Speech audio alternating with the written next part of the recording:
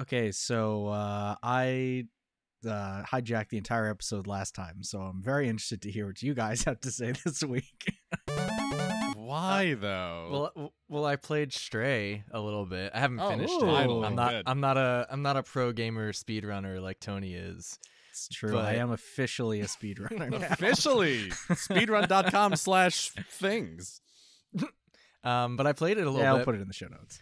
I think I'm still probably pretty close to the beginning. I don't know. I'm currently meeting the outsiders for the first time. Mm-hmm. Which feels kind of beginning-ish to me, but it's fun. I like it. I don't think it's the type of game I would normally play, but knowing how short it is, and it is also pretty fun, I will eventually finish it. It's not like the prime game I'm playing right now, but it's I'm not going to completely abandon it. Not a game you would normally play. Yeah, me. I Why- had the same feeling. Why is that for you? Dan? Explain yourself. I mean, it sure isn't Monster Train, but yeah, I mean that's kind of it. I mean, right now especially, I'm into like roguelike deck builders. That's kind of my jam right now. But I'm not somebody who loves a game that is, I'm gonna go ahead and say, like 95% exploration based. Mhm. I mean, I want like a little more action in what I'm playing, or if it's like a deck builder game, I want it to be, a deck builder game, strategy, whatnot. But with this game, it seems like, at least so far from what I've seen, it's entirely exploration with like maybe a smidgen of puzzle. And it's fun, and it's very well done, and I totally understand now why you said it couldn't be a dog. But yeah, it's definitely outside of the realm of what I would normally choose to play. yeah, like it's a lot of exploration. It's platforming. It's collecting. Right, the game is I think just barely passes muster as a collectathon. Yeah, all those things that are not what I like to play. Not typically what you like to play.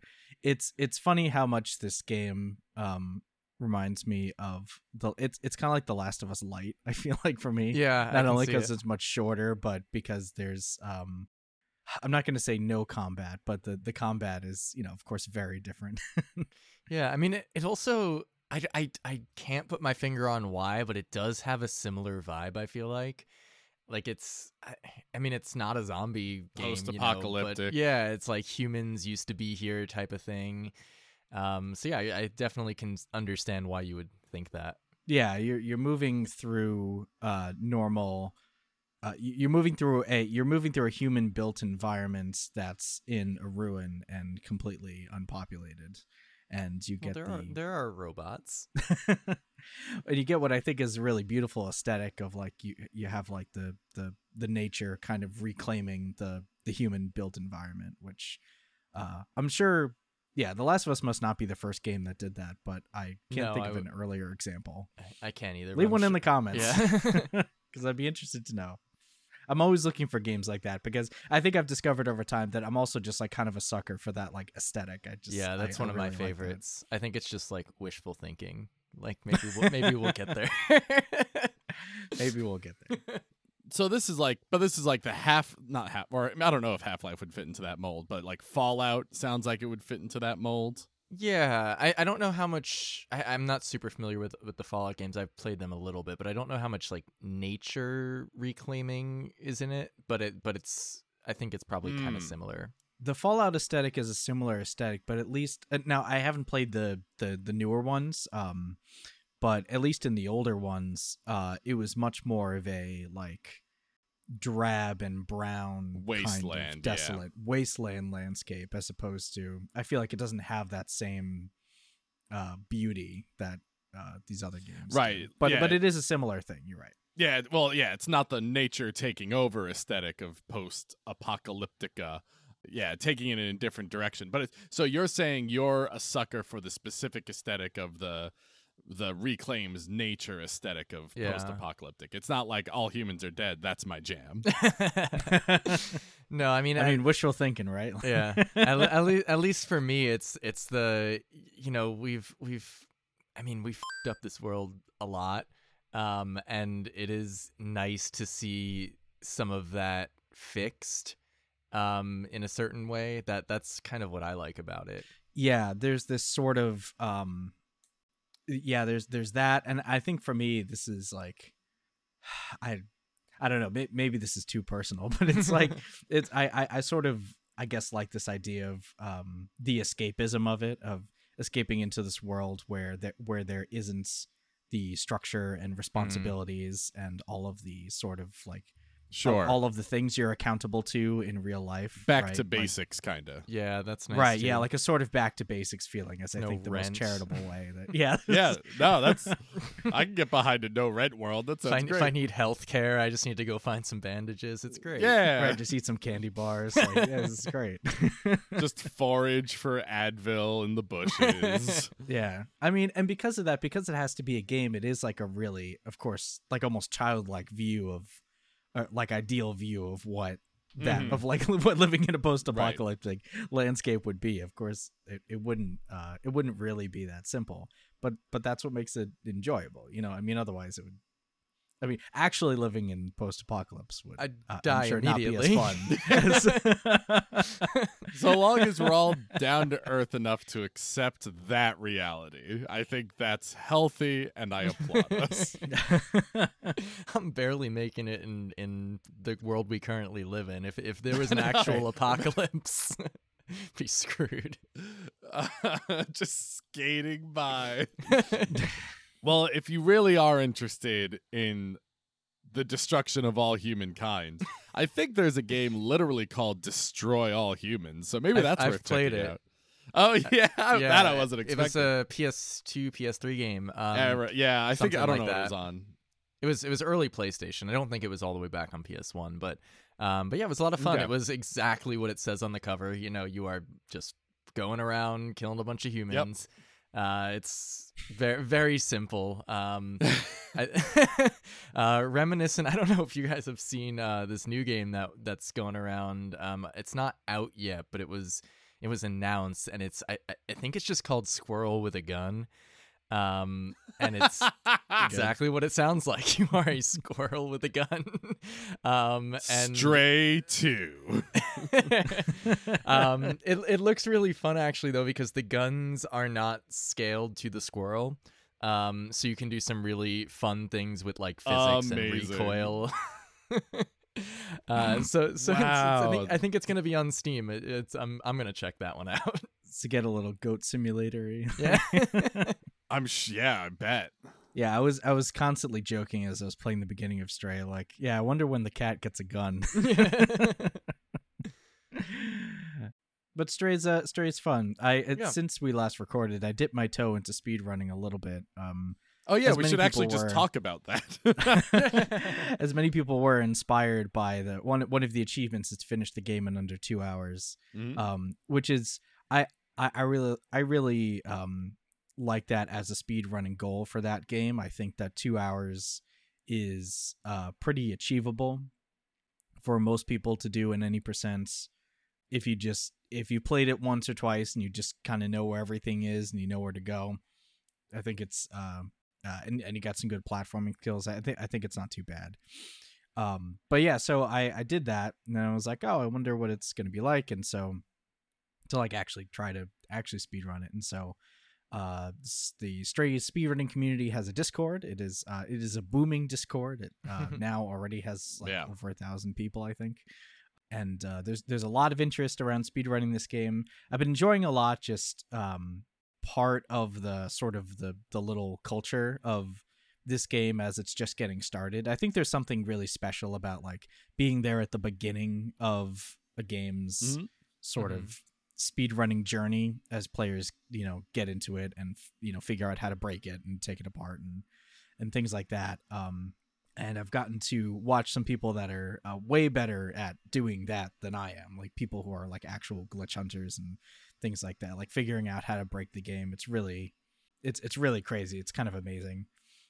There's already a bunch of skips that are found. Some of them have fun names. There's a very minor one in the final chapter that's called Zoomies, which I enjoy, where you can use the geometry of a stairwell to make the cat go faster, and it's kind of like the cat has zoomies. There's yeah, there's yeah, and Well- I won't talk too much about them because they're spoilery. But Well, but this is kind of what I've always thought about is the interesting difference between speedrunning and traditional professional sports is that there is so much more of an emphasis on tooling with the game, breaking the rules, restructuring, and discovery. You can't the path to the top of speedrunning isn't just exercise and training multiple hours a day. Certainly the very top requires that, but I think I can make an easy argument to say it's more important to just find the next like big glitch or big skip. I don't look at that as breaking the rules, though. I think the rules are established give me some leeway here on my verbiage. Like, I'm gonna go with no. The rules are wow, established. what a dick! wow. The rules are established by the developers, and you're trying to figure out what are you able to do within the bounds of those rules. You're not like recoding anything. You are using shut what up, you're mister. given. I cheated to get an achievement. So- I don't even want to hear this from you. So I do want to detail that a little bit because everything we've been talking about so far only applies to as they call them unrestricted runs that allow you to break the game almost any way that you want. And even so, even if you do that, there are certain rules that the community sets up. You know, you're not allowed to literally hack the game. You're not allowed to change game files. You're not allowed to use mods, things like that. You have to you have to break the game within the game that you're given. But the kind of running that I was doing was actually didn't use any of that. I have an appreciation for all that, but I'm not that interested in like tricks are hard, and I'm more interested in just like trying to play the game as fast as I can. Right, and performance over breaking the game. Right, exactly.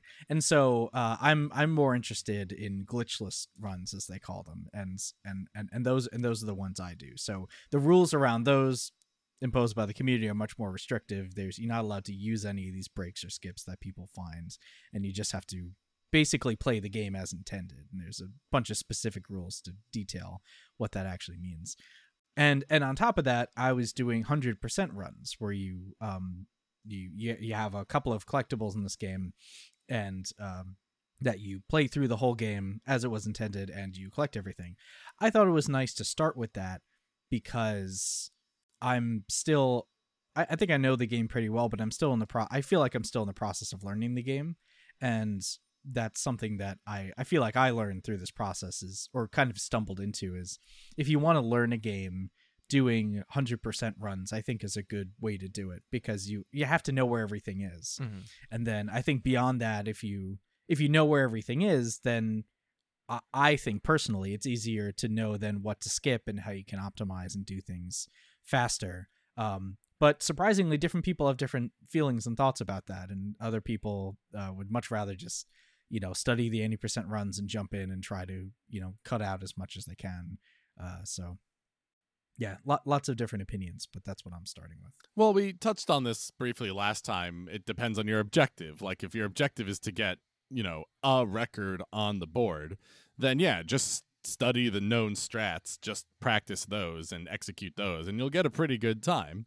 But if you expect to be doing many attempts over a long period of time, then you just want to work on your fundamentals, knowing the game and being able to anticipate things that can go wrong and find alternate routes if things they do, because those are the things you need to know in order to do many attempts to climb higher and higher on the boards. You're never going to get to the highest just by studying like the few strats. Like you really got to get involved to get to the top spots. And that compounds the longer the game is. Like part of the reason why Stray is such an approachable game and why I've been having fun with it is that with just a few tries, I can be completing runs in under 2 hours of real time. I think that's really valuable. Yeah, absolutely.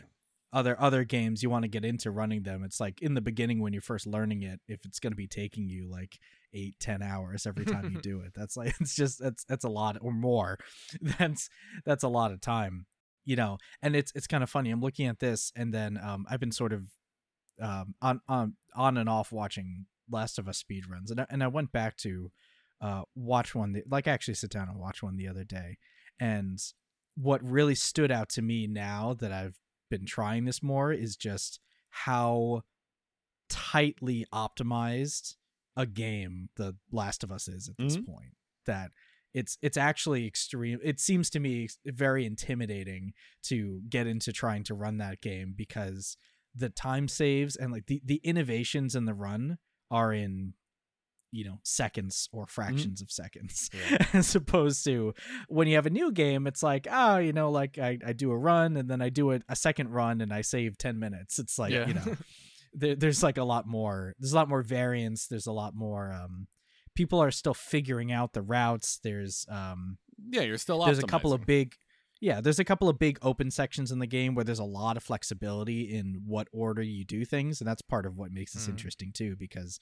there's a lot of you know, interesting challenge in figuring out what the route for that section is, especially if you're doing 100%. You have to get everything. So I'll try to make my point again, Dan, which was not about the rules and the boundaries. Fine, yes, I agree with you. What my point was, a distinction between speedrunning and other sports is that a lot of speedrunning is about, I'll give you this, figuring out what the boundaries are, because besides the developer's intentions, they don't know the bugs that'll enable speedrunning strategies. And that's all completely on the community's responsibility. So that being a much larger part of the competitive and professional experience, it's just an interesting thing. Like I've always understood. I feel like it's through that lens that I've understood why speedrunning isn't as big a thing as like professional sports, because on the daily they really are accomplishing like two different things, where if you're following speedrunning, you're often following a journey of figuring out how to beat the game as best as possible, by discovering the boundaries, not just getting better at it. And if like there's actually a tangentially related example that came up. There have been several things that again, part of the interesting thing about being there early in the community is that there's all these rules and standards that have to be decided. Sure. And something that one of the many things that's happens is there was a bug in the game that basically allowed a skip that saved a lot of time. Like skipped a whole chapter, saved like, you know, over 10 minutes. Maybe like 15 minutes of time. It was a huge skip. Right, in a 2 hour or less speed run, that's a lot. Right, that's a lot of time. And they fixed it, and the developer patched it. So it was no longer possible in the new version of the game. And all the glitch hunter people in the community were obviously not happy about this, and they actually reached out to the development team, and the development team actually responded to them and made an older build of the game available as a beta build, which I was very surprised. So there's an option in Steam where you can you can go into a game settings and there's a beta page, and if you have a special code, you can get a different build of the game than the latest build. Otherwise, you always have to. Steam makes you play the latest build of the game all the time. So the developers actually gave the community a password so that they could roll back the build to an old version and still run using the glitch, which I thought was a fascinating thing to happen, because I'm like, I can't believe that people in the community tried to talk to the dev team at all about this. And then beyond that, I can't believe that the dev team actually capitulated to them and gave them an option.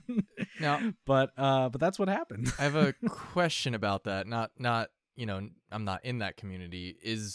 I would assume from an outsider's perspective that one of the rules that people would come up with is we all have to be playing the same build. Is that not the case? That varies. I've seen that vary from community to community. I feel like the most common thing that I've seen is that unless I don't know. I can't even come up with a standard way to describe it. I think it just depends on who's in the community. But I've seen it both ways. I've seen it where there might be, if there's enough of a difference, there might be separate leaderboards for different versions of the game. But I think for many games, it's just, it's whatever category you're running, and then it's on you whether you want to use the fastest build or not. Because you can. You can use a current build, but you're gonna have to, if you're gonna win, you're gonna have to try to make up that time some other way, and that's gonna be hard. So yeah, I mean, but again, that might change over time if it's if it becomes enough of a problem. And part of this where this also gets interesting is this is a game that, as far as I know, it wasn't printed. They didn't print discs for, because usually what speedrunners will do, especially with console games, is if there's a disc of it, you can always reinstall the game from the disc and just unplug your console from the internet so it can't patch itself. And so even if there are more patches that come to the game, you still have at least two options. You can play the latest patch if you plug into the internet, or you can play the 1.0 that was on the disc. It just gets more challenging when you have a game like Stray that I think wasn't printed, and so the digital copies are the only copies of the game that we have, right? That's another complication here, and that might have honestly, I think that fact might have influenced the developers' ultimate decision to give them access to an older build, because if they did, unlike with a lot of other games, if they didn't, there's no other way that they could roll back, really. Makes sense. I mean, I think also from a marketing's maybe the wrong word, but from a community building perspective, there's no reason to not give that build. Yeah. If I was that studio who they're not the biggest studio out there, and this is, as far as I know, their most popular game that they've made yet. So if I have even a fraction of the community saying, hey, we like the game, but, we don't like this thing that you just did, can we get the other version? I would just be like, yeah, let's keep the fans happy. Here you go. Yeah.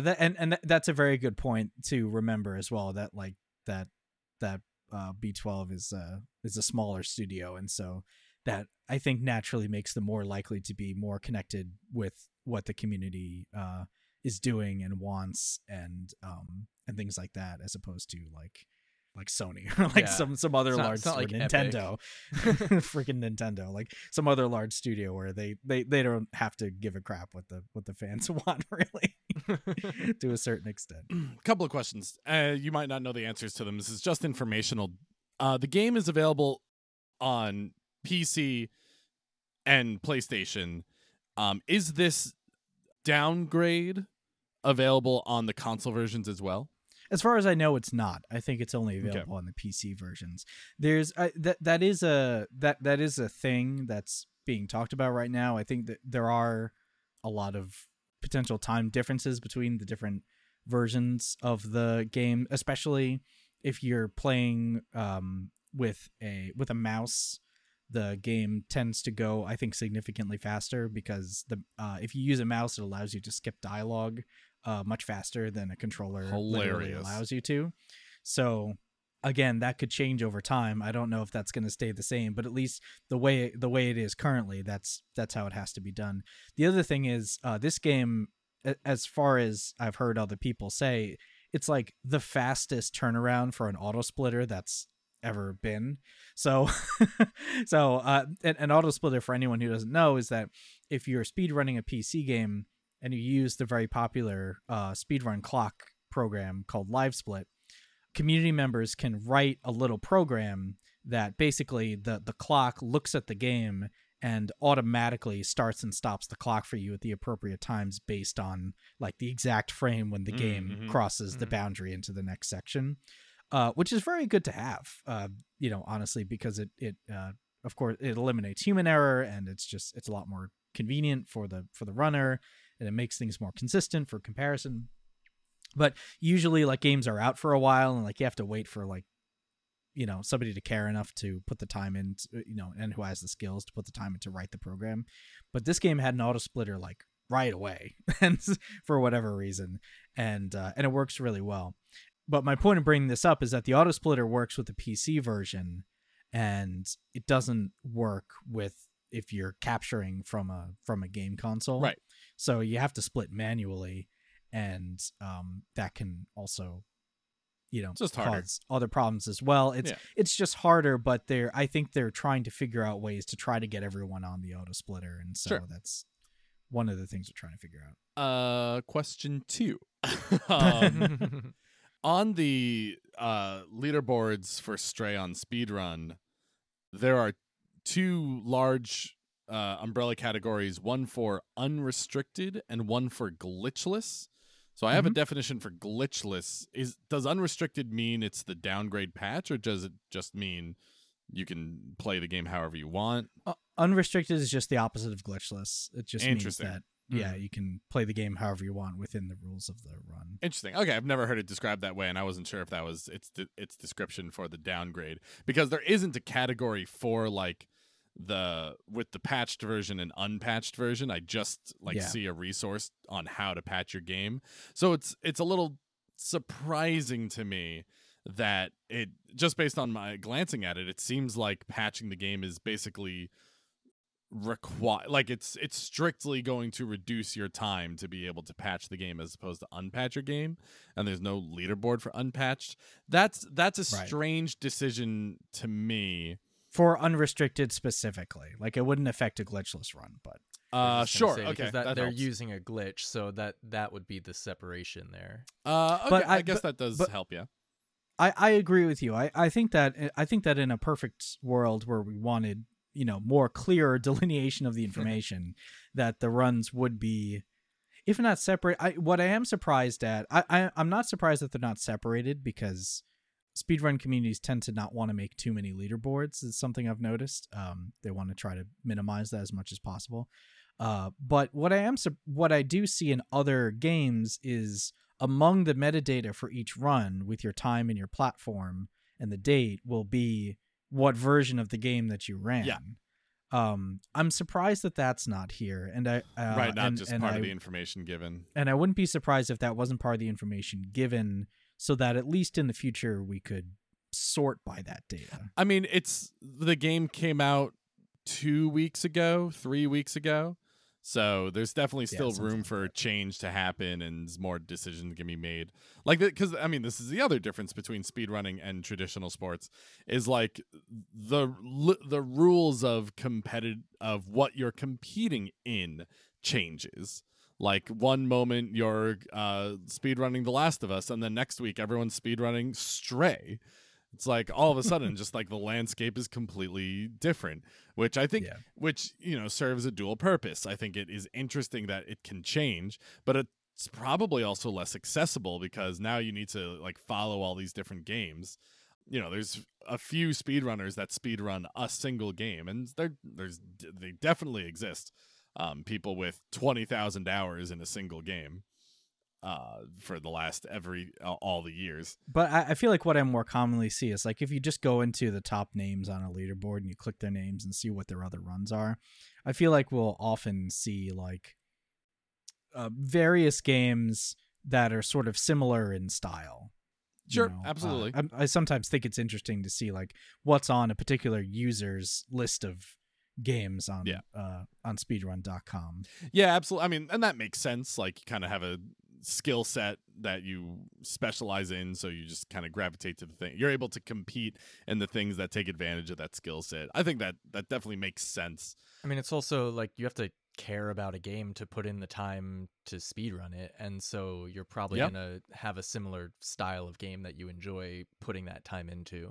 You know what my point is? I think I'm always just trying to I'm not always, but like I kind of have in my mind, like, what is the path to get to make speedrunning more mainstream? Like, how does, if ever, speedrunning get to the level of like even Major League Soccer in America? Like, that's not the most popular sport in America, but it's probably a bigger industry than speedrunning, despite speedrunning being enormous, I think. Well, my idea about that is sort of comes from my experiences with traditional sports, as well as my experiences watching Overwatch League Sure. sometimes.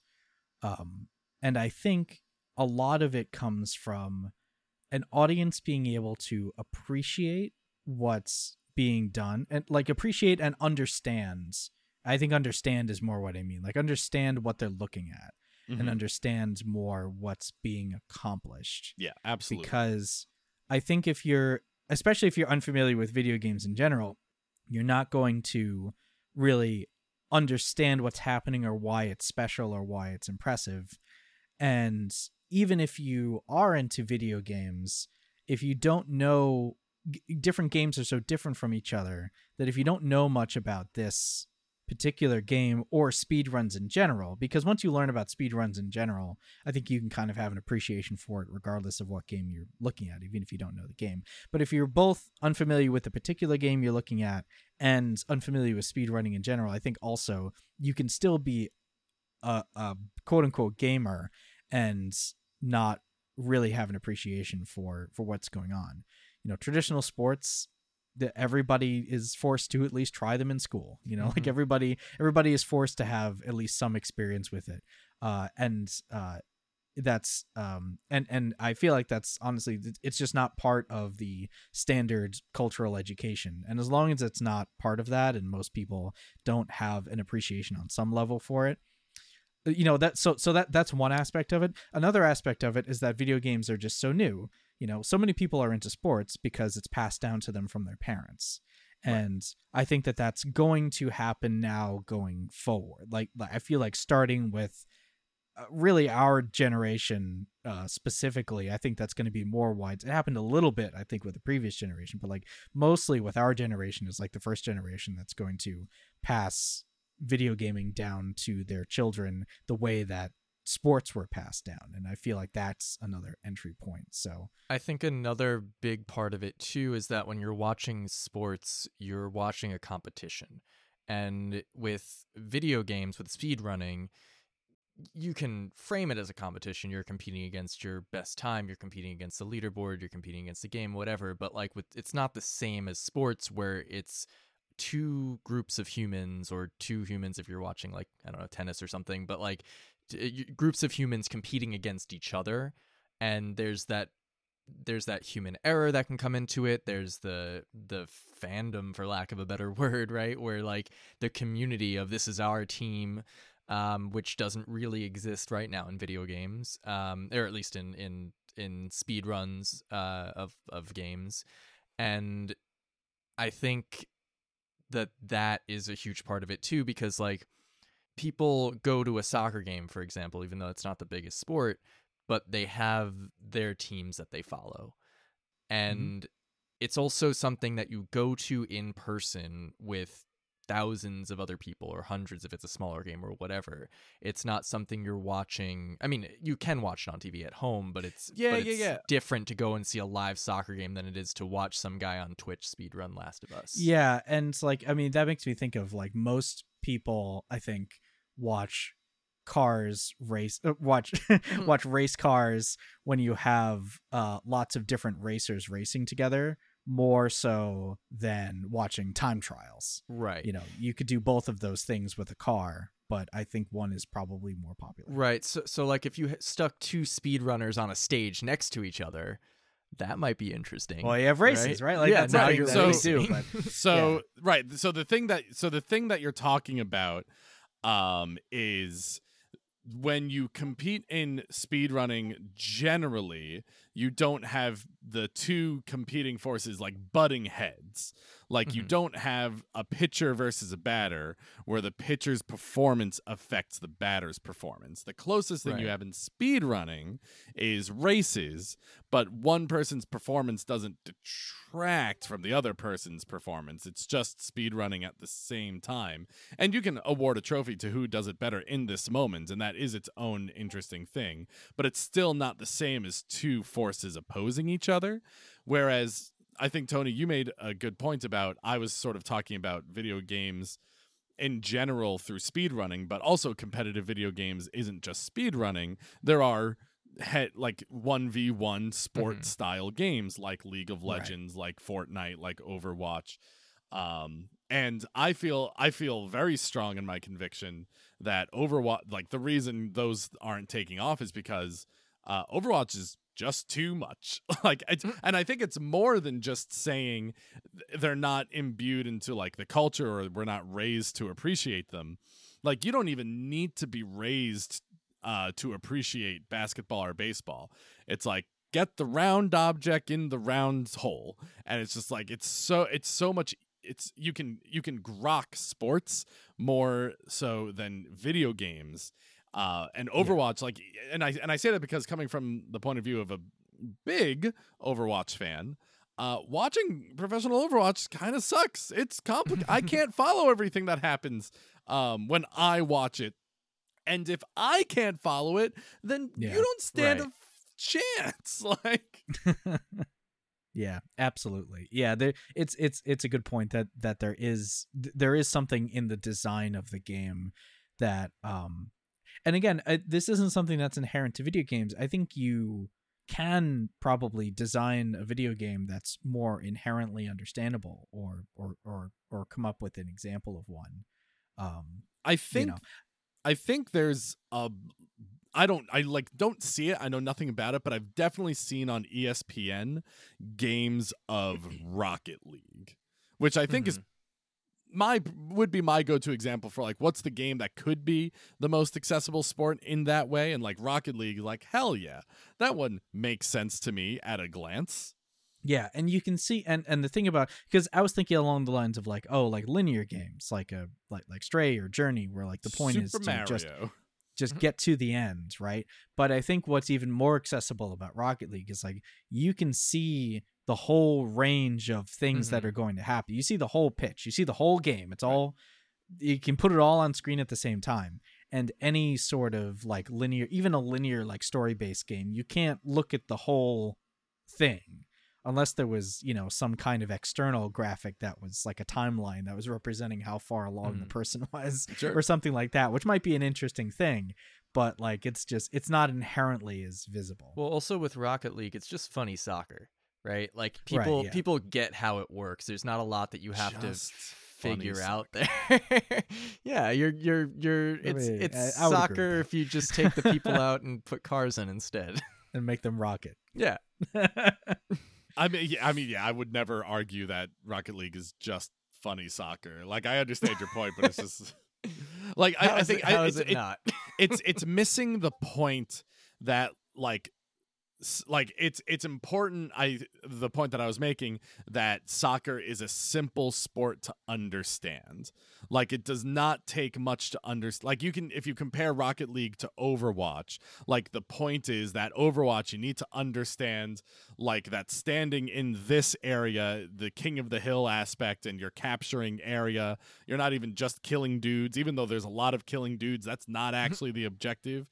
And just like we're already so far away from like, there's not a bunch of people trying to surround a ball and get it to the opponent's side of the field or something. Yeah, it's a headier objective. Yeah, like I could show my 95-year-old grandparents a video of Rocket League, and they're not going to know how to play, but like they'll get what's going on. It's not hard to figure out. Right, and that's sort of I would love to know more about the Rocket League industry right now, because I'm pretty sure I have seen it on ESPN. I don't know if it's still doing that. I don't know if that was just like a one-time gimmick, but like if that's still a regular thing, like who's the audience? Where's this happening? I don't know anything about this. I would love to know more about like what the Rocket League teams are and stuff. Well, I think a big draw of why a channel like ESPN would want video game content.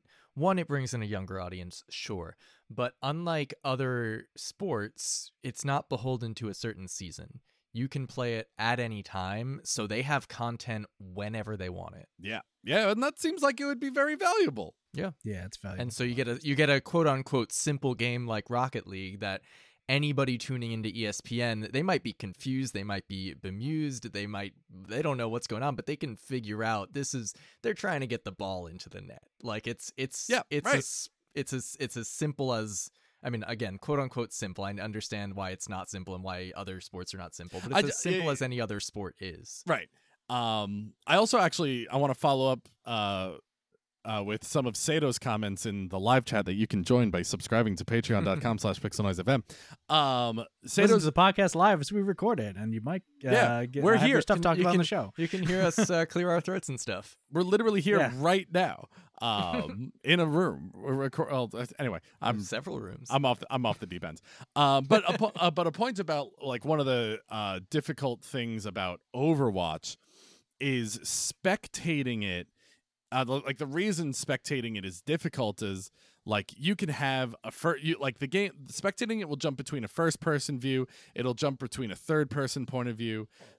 Just thinking about soccer, I think you usually or basically all the time have a single eagle eye camera watching from above, and it just moves from its own fixed position. It can like move left and right, but it doesn't travel around the map with the ball. And there's just a lot of movement when you watch games of Overwatch because the maps are much larger. You can't just you can't zoom out far enough and also be able to view it and get the whole map. Like it's not designed to do that. I have always had a theory that I bet, I don't know if this would be true, but I feel like the Overwatch League could benefit. Magic the Gathering actually tried doing this a while back. I don't know if it is still the case, but they tried doing something called the Magic League, where instead of giving everyone a chance, they like focused their professional esports on like 16 of the top players who were like predetermined or whatever, and you would follow them through a season of playing Magic, and those were like the tribes that people would follow as one player. And I feel like Overwatch could maybe do something similarly where I'll talk about Overwatch 1 because they're moving to a 5v5 soon, but just for the sake of conversation, in a 6v6 system, if you have 12 different players, taking the focus off of the teams of 6 versus teams of 6 and have it be a focus on the individual, and you follow the player through playing multiple games where the teams actually keep swapping players, and you have just a league of just these 12 players in every arrangement of teams that you can have competing against each other, and then the winner is the one player who ultimately has the best record. That to me fixes the problem of like I need to follow a whole team and their different heroes and their different strategies. Like I can just follow one player. I can follow just their one camera. I watch a lot of Overwatch content. It's all through first-person point of view through one player. Overwatch League is doing something completely different, forcing you to watch bird's eye an entire team, and that's much less accessible to me, a big Overwatch fan. So, like, from what I remember from watching Overwatch League stuff, to me, what I notice is they do kind of what the traditional sports broadcasts do. Mm-hmm. So in a traditional sports broadcast, I want to build on your description of like if you're looking at the soccer game, they have the camera up high that's the overview that can move and like follow and they have the zoomed out view when the action is happening and they don't know what's going to happen next. And then they have a bunch of interstitials where they have a lot of cameras that are on the ground and just looking straight at the people, that you can see them much closer, you can see their expressions, you can see a lot more detail than you can from the overhead cam. It's just that like when the play is happening, like you don't know what's going to happen next, so you can't have those tight shots. But they like alternate pretty fluidly, because this is what I'm noticing when I watch a sports broadcast. I'm thinking about the production. They can alternate very fluidly between like the sort of these on the ground close up shots and the over the shots, and they know the live producers know exactly when to move based on how the game is flowing. And I noticed that they do the same thing in Overwatch League content too. They have an overview, and then they alternate between the first person point of view and then the overview based on what's happening. And there's a live producer also that's like, changing cameras based on what they think is appropriate for for the audience to see. So that's just like, that's something I've noticed. Right. But you disagree with me. Well, I think that's an accurate description of how Overwatch works.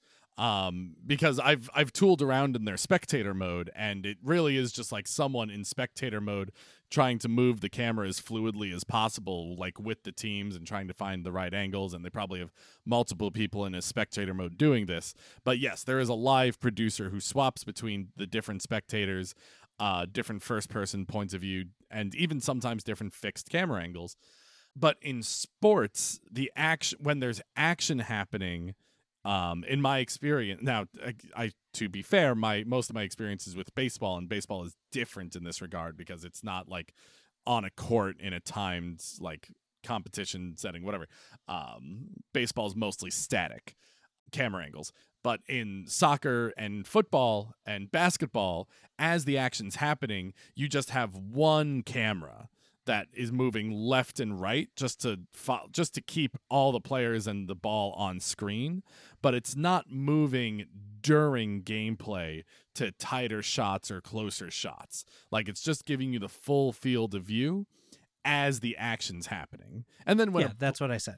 Okay, I thought you said they were like changing camera angles during gameplay. That's what it sounded like to me. But if that's not what you said, No. I apologize. Okay, great, even better. Then we do agree.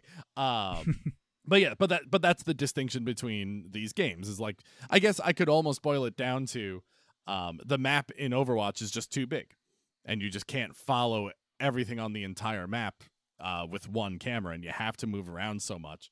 And then, there's also all the colors and stuff. So I feel like even more than it being too big is that there's too many obstructions. Basically, just like what you were saying, that it's not designed to be viewed from above in the way that a soccer pitch is designed to be viewed from above and for you to be able to see everything. In an Overwatch map, there's structures that can be over the players that can obstruct an overhead view. There are tall buildings and narrow hallways at certain points, which are interesting for playing when you're on the ground, for gameplay.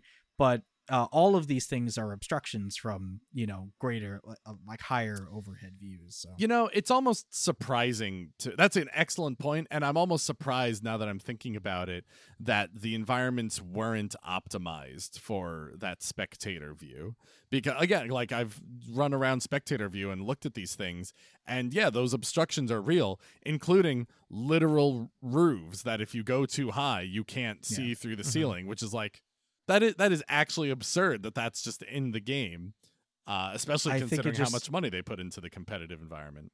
I think it just comes down to, would you rather snipe on an Overwatch match or on a soccer pitch? I think on a soccer pitch would be a lot more boring. If it's too, that's an extreme example, but if it's too open, if there's no obstructions, then, it's a shooter. Like, the shooting is more interesting when the map has more twists and turns and angles, and you can find the, where's the, can I look down I mean, this is more the COD thing, but if I stand right here and I can look down, I can see clear across the map because there's this little opening they left for people. I'm not even saying change the maps. I'm just saying, like, optimize the top half of the maps when there's a camera there, right? Because, like, if you put a camera up there, sometimes there's literally just a roof in the way. A roof that no one's climbing on. Like, it's just in my field of view.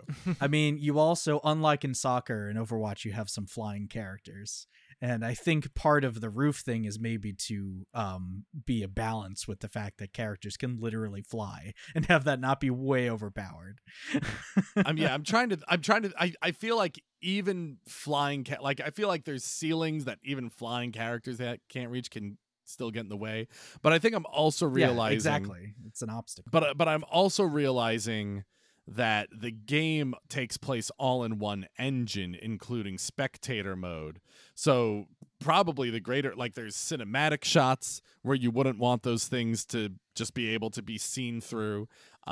There are, like, characters that can go very high that wouldn't want to be able to take advantage of such things.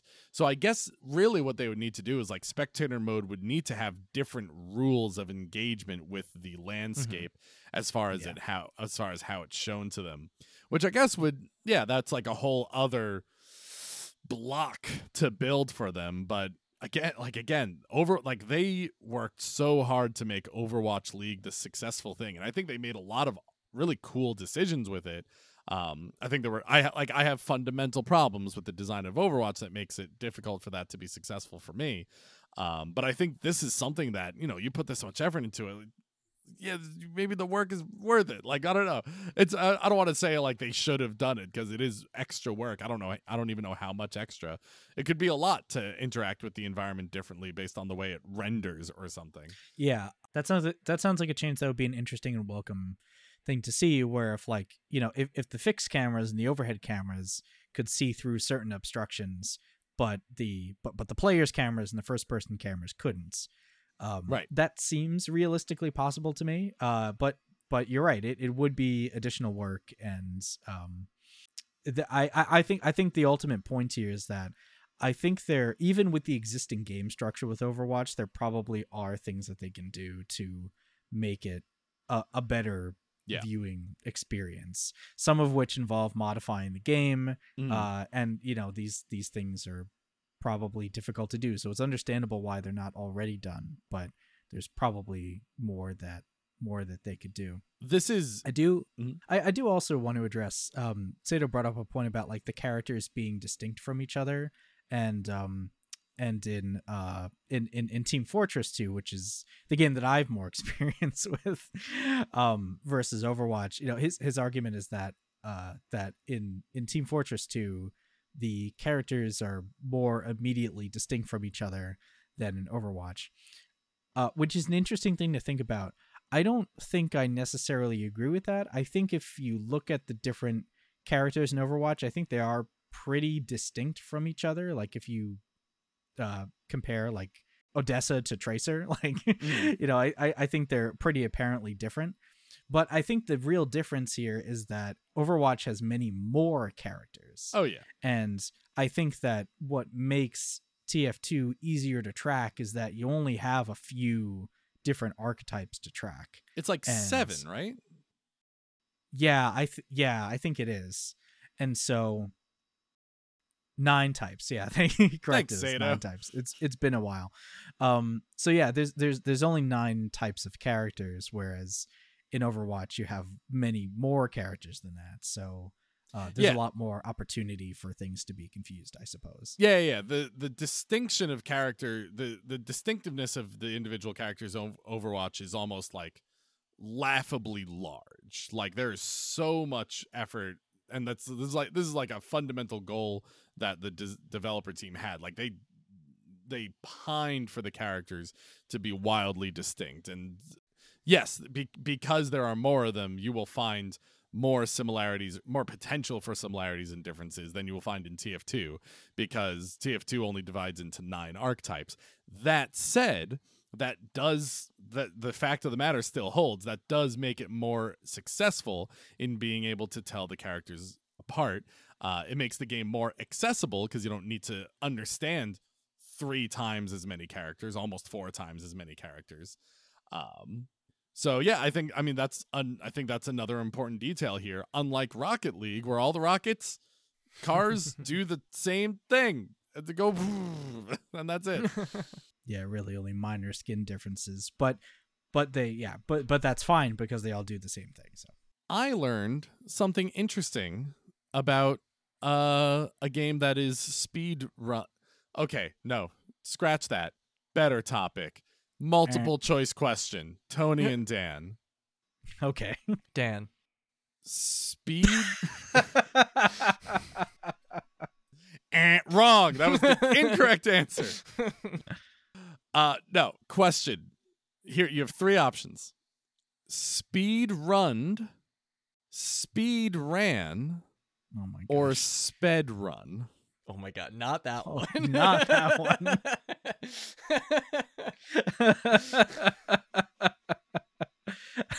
Oh my god. Speed ran. What were the first 2 options again? Speed runned or speed ran.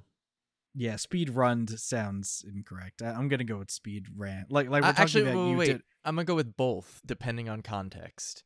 So I hate it. Well, because just like we have ran and run, right? Like those are both words that you can say. Wait. So I said speed runned. Right. But speed. Yeah. So if I was saying like what there's a difference in tense. Yeah, if I was saying like if I was asking somebody what games have you attempted to speed run, I would say speed run. But if I was saying what games have you speed runned, I don't know that I would, but I feel like I wouldn't say what games have you speed ran, I don't think.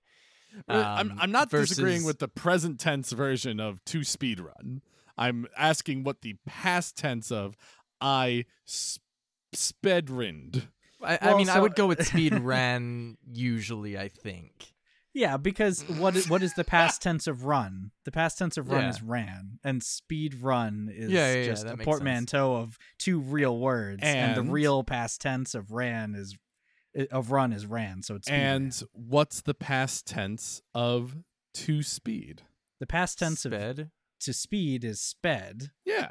but But you're not so- changing the first part of the word, you're changing the last part of the word to indicate the tense. I think is what we normally do in English. Is it? Yeah, so it depends on what is being modified. So for one of my favorite like just grammar things is the plural of attorney general, which is Yeah. attorneys general. Yeah. Because Oh, okay. you're describing a group of attorneys who are attorney general. Sure. I don't know Fathers-in-law. that that's true or not. I don't know anything about what an attorney No, general it's, does. it's the same But, thing as the in-law thing. Yeah. Yeah, so Yeah. so if I'm saying speed run, the past tense of that, in my mind it's the run is the thing that needs to be turned into past tense, because you're describing speed run is one word, so it's the end of the word that changes. I don't know. I'm not. Here's what I think. And also the running is what you did in the past. Right. The speed is just a modifier for the action. The action, Exactly. the verb is the running, and the verb is what has to be past tense. And so that's why it's I don't know that I agree with that. I have a feeling in my gut that we have landed on the right answer, but not quite for the right reasons. Because I don't think I like my reasons. Yeah. well, allow me to kind of wax poetic. I don't think the structure of the word speed run is such that we would modify the end of the word to justify creating a past tense version. Like if I walk, I walked. Like the structure of the word walk, we change the ending. Mhm. This is not the same as the word speed run. Like speed run, I think was a noun before it was a verb. So whatever its etymology is, doesn't actually isn't actually supposed to have like a verbiness to it. So I don't think it's a correct argument to say we change the endings of verbs to make them past tense to get there, because that isn't a generic rule in English. I don't think that's the But it is a argument. verb. Also, I think it is a generic rule in English. But I mean, the reason I said it's not a generic rule is because we have an example of making something plural. You change the ending of a word, but like even in the example of like attorneys general, it's It's like two separate words. That's why. Yeah. okay. So is Also, to make something plural, you don't always change the end of the word. can you give me an example? Oh, like Goose geese. geese, goose, geese. Sure. Yeah. I guess I can't think of Okay. a verb that you would change another part of it. I guess or run and ran. Like I don't know if that counts. Like that's literally not the ending of the word. Yeah. Well, I think that's the point, right? Is Literally is- halfway through the word. yeah. Well, but you don't say I runned that race. You say I ran, right? Same Right. thing. You I don't speed just ran. change the ending of the word to make it past tense. Right, but that's what I'm saying, right? Like the part of the word that we care about in speedrun, at least the way I view it, is the run portion of it. And so Mhm. so I'm just going to the past tense of the word run, speed ran. Run, yeah, again, run is the verb, speed is the adjective, right? And if you're saying what you did in past tense, it's the Adverb. verb is what you're doing, and that's why that's If the you- verb being in past tense is what's important. If you really want to be technically correct about this, speed is the adjective, run is Adverb. the noun. No. Because I I'm don't gonna see why disagree. run. Because I don't see why run is quote the verb in the compound word speed run more It's the so action than you're doing. Yeah. the word speed is. Yeah. Speed is the description of the action you're doing, but running is the action that you're doing. I don't. Speed is a modifier of that action. Right, you can speed walk, you can speed run, you can, but and I guess you can. People use the word speed as a verb, like if you're, well, no, is that a verb? If you're saying like speeding, yeah, but yeah, no, I'm with Tony on this one. Run is the thing you I are know doing. that. Speed. I mean, speed is the adverb that describes how you are running. I don't entire. Here's Adverb, right. here again. Let me put this out there. I do agree. I think the best answer, and I would love to hear more opinions on this, what the people would prefer. I think I agree that Speedran is like the best version. I just don't know that I agree with that etymologic. Hold on. Etymologically. Is that really how you say that? Etymologically? Yeah. Woof. Sure, why not? That's a mouthful. That seems weird. But yeah, I don't know I agree with it etymologically. I don't fully agree with this argument that run is the verb, speed is the adjective. Because speed is not an adjective. Like, let's adverb. Adverb. Yeah, not an for- adjective. I used the wrong word. Or it's an wait, hold adverb, on. Wait, it's an adverb? Wait. So Yeah. Yeah. So adjectives and adverbs are essentially the same thing. It I just know what an depends adverb you're is. All right. describing. Hold on. Let's not He's pander. explaining for the listener, Yeah, not for so you. Yeah, all right, so adjective. Obviously, I'll you know. turn my head away. Adjectives and adverbs are both descriptors. Adjectives describe a noun. Adverbs describe a verb. A verb, it's what you do. Yes, that's correct. So can you speed type? Yeah. I guess speed is an adverb. That's a little weird. Okay, yeah, I'm still not fully happy here because speed run, I think, etymologically, was a noun, and we've forced verbness onto it. Which I feel like gives, I don't know. I feel like there's something. I don't need know to if do that's some true. research. So I would, here- I would need here- some evidence of here's that. I don't know. something that I I'm- need to do some research. Yeah. So here's something that I'm just thinking of. If I was going to describe myself, not that I am at all, but if I was going to describe myself as someone who speed runs, I wouldn't say I'm a speeder run. I'm a speed runner. Like you Wait, change what are you not saying? you speeder run, right? It doesn't make sense. Is what my point. Like, run. yeah, like you don't modify speed. You modify run. Oh, you're saying speed runner, not speeder run. Right. Yes. You are a runner who runs. You are a runner who rans. You are a runner who sped. You sped. Huh. I mean, that's a better argument. I can get more behind that because that that's gives the worst one. No, because that gives some structure for how the verb speed run is modified in a way that, to me, at least subjectively, feels better in my brain. Like speed run and speed runner, those are pretty easy terms to get behind. I have never successfly said a past tense version of speed run that I was satisfied with. Speed ran. Try to say speed ran. Have you? But like Yes. that's my point. Like we don't use speed ran a lot. Like don't tell me you use that word a lot unless you. Well, sure, unless you but I do. I Like, also don't say speed run a lot. Like it's not in my vocabulary. you say a speed whole lot. run way more than speed run in past tense.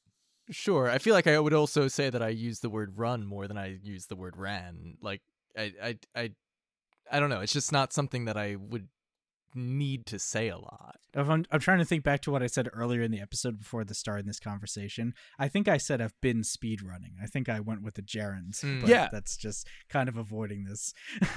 No. I think I- I think that's a fair way to do it. Also, Yeah, like I have no problem with saying last week I speed ran this game. Yeah, I Are think you I sure- think it just you sounds sure? weird. You sure I you think- don't? yeah. It does sound weird. It's just because we're not used to it. Like it's Yeah, not we're just not used to it's it. not something we hear a lot, so it just sounds weird. All right, chat. All right, viewer, listener, audience participator. I'm calling out to you. I need someone who specializes in etymology to come out here and give historical data on precedents for words that have had similar paths to speedrun and how we talk about them in various tenses. Dan, don't you go Googling on your cell phone now to do this. Don't you dare. I will not accept this. Where are all the English majors at? Yeah. Anyway. Pasttenses.com. Yeah, I'm so looking forward to what that has to say. Pasttenses.com says speed ran. Good. All right, good. I'll make sure to double check the source there later. What I was trying to say was there is a game that has been speed runned. That yield speed running. Yeah. That I learned a new thing about, which is Final Fantasy X speed runs are done similar to Stray, done on a down patch version.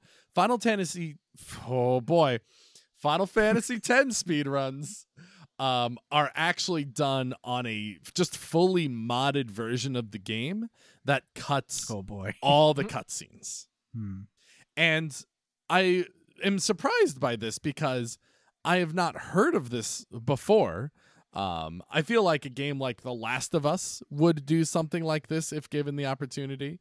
Really trying to Final Fantasy X is a good game to do this for because it's a long ass game that has a crap ton of cutscenes. So like I fully understand, but like the thing I'm surprised about is I've never heard of this before. So maybe that's my first question for you guys. Like, have you heard of this? I mean, I haven't, but I think it makes a lot of sense if you're, because again, God damn it! Now I'm overthinking the word. Because I've done it. Speed my running, true motive has come up. Speed running takes a lot of time and effort, even like in the process of learning it. Yeah, you're trying to learn how to do something quickly, but you spend a lot of time doing it. So if you can have a game that cuts out that extra time in cutscenes, I think that makes a lot of sense.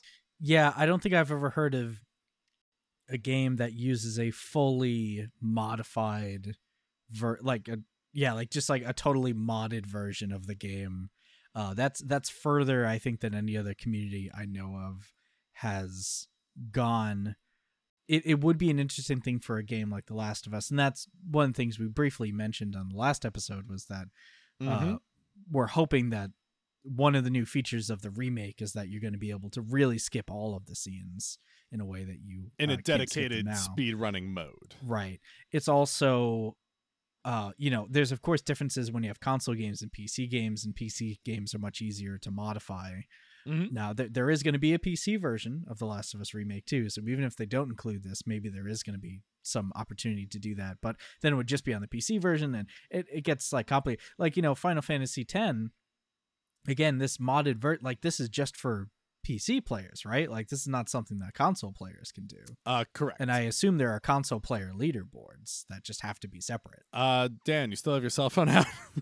I can. I can look. Yeah, I haven't looked at that specifically. It's gonna take me a second. But yeah, it's a game that I've looked at speedrunning for in the past, and I don't know how new this feature is, but it's definitely again, I think JRPGs in general might fit this mold. A modification like that, I think, just brings the game just down to what we would call reasonably accessible for speedrunning. Right. Because the cutscenes in that game can be easily over hours long. Yeah, the leaderboards for this game are interesting. There's the console, there's PS2, PC, and HD console. Gotcha. And they all have times that are around like 10 hours, 9 hours. The PC version is like an hour faster, which is interesting. Yeah. And then there's cutscene remover, which is a whole separate board. Oh, they do have a separate category. Interesting. And those are like 3 hours, which is much more accessible. Oh, yeah. Slay me. Yeah, it's way more accessible. Wow. And these boards also have the game version on them. So like, just listed there? Yeah, just listed. It's one of the pieces of information. It's great. I hope it comes to Stray at some point. Yeah, no, it's a good feature. Speaking of Final Fantasy X, that's all I was trying to do. Final Fantasy X. I mean, I only bring it up because that's all I've been doing recently.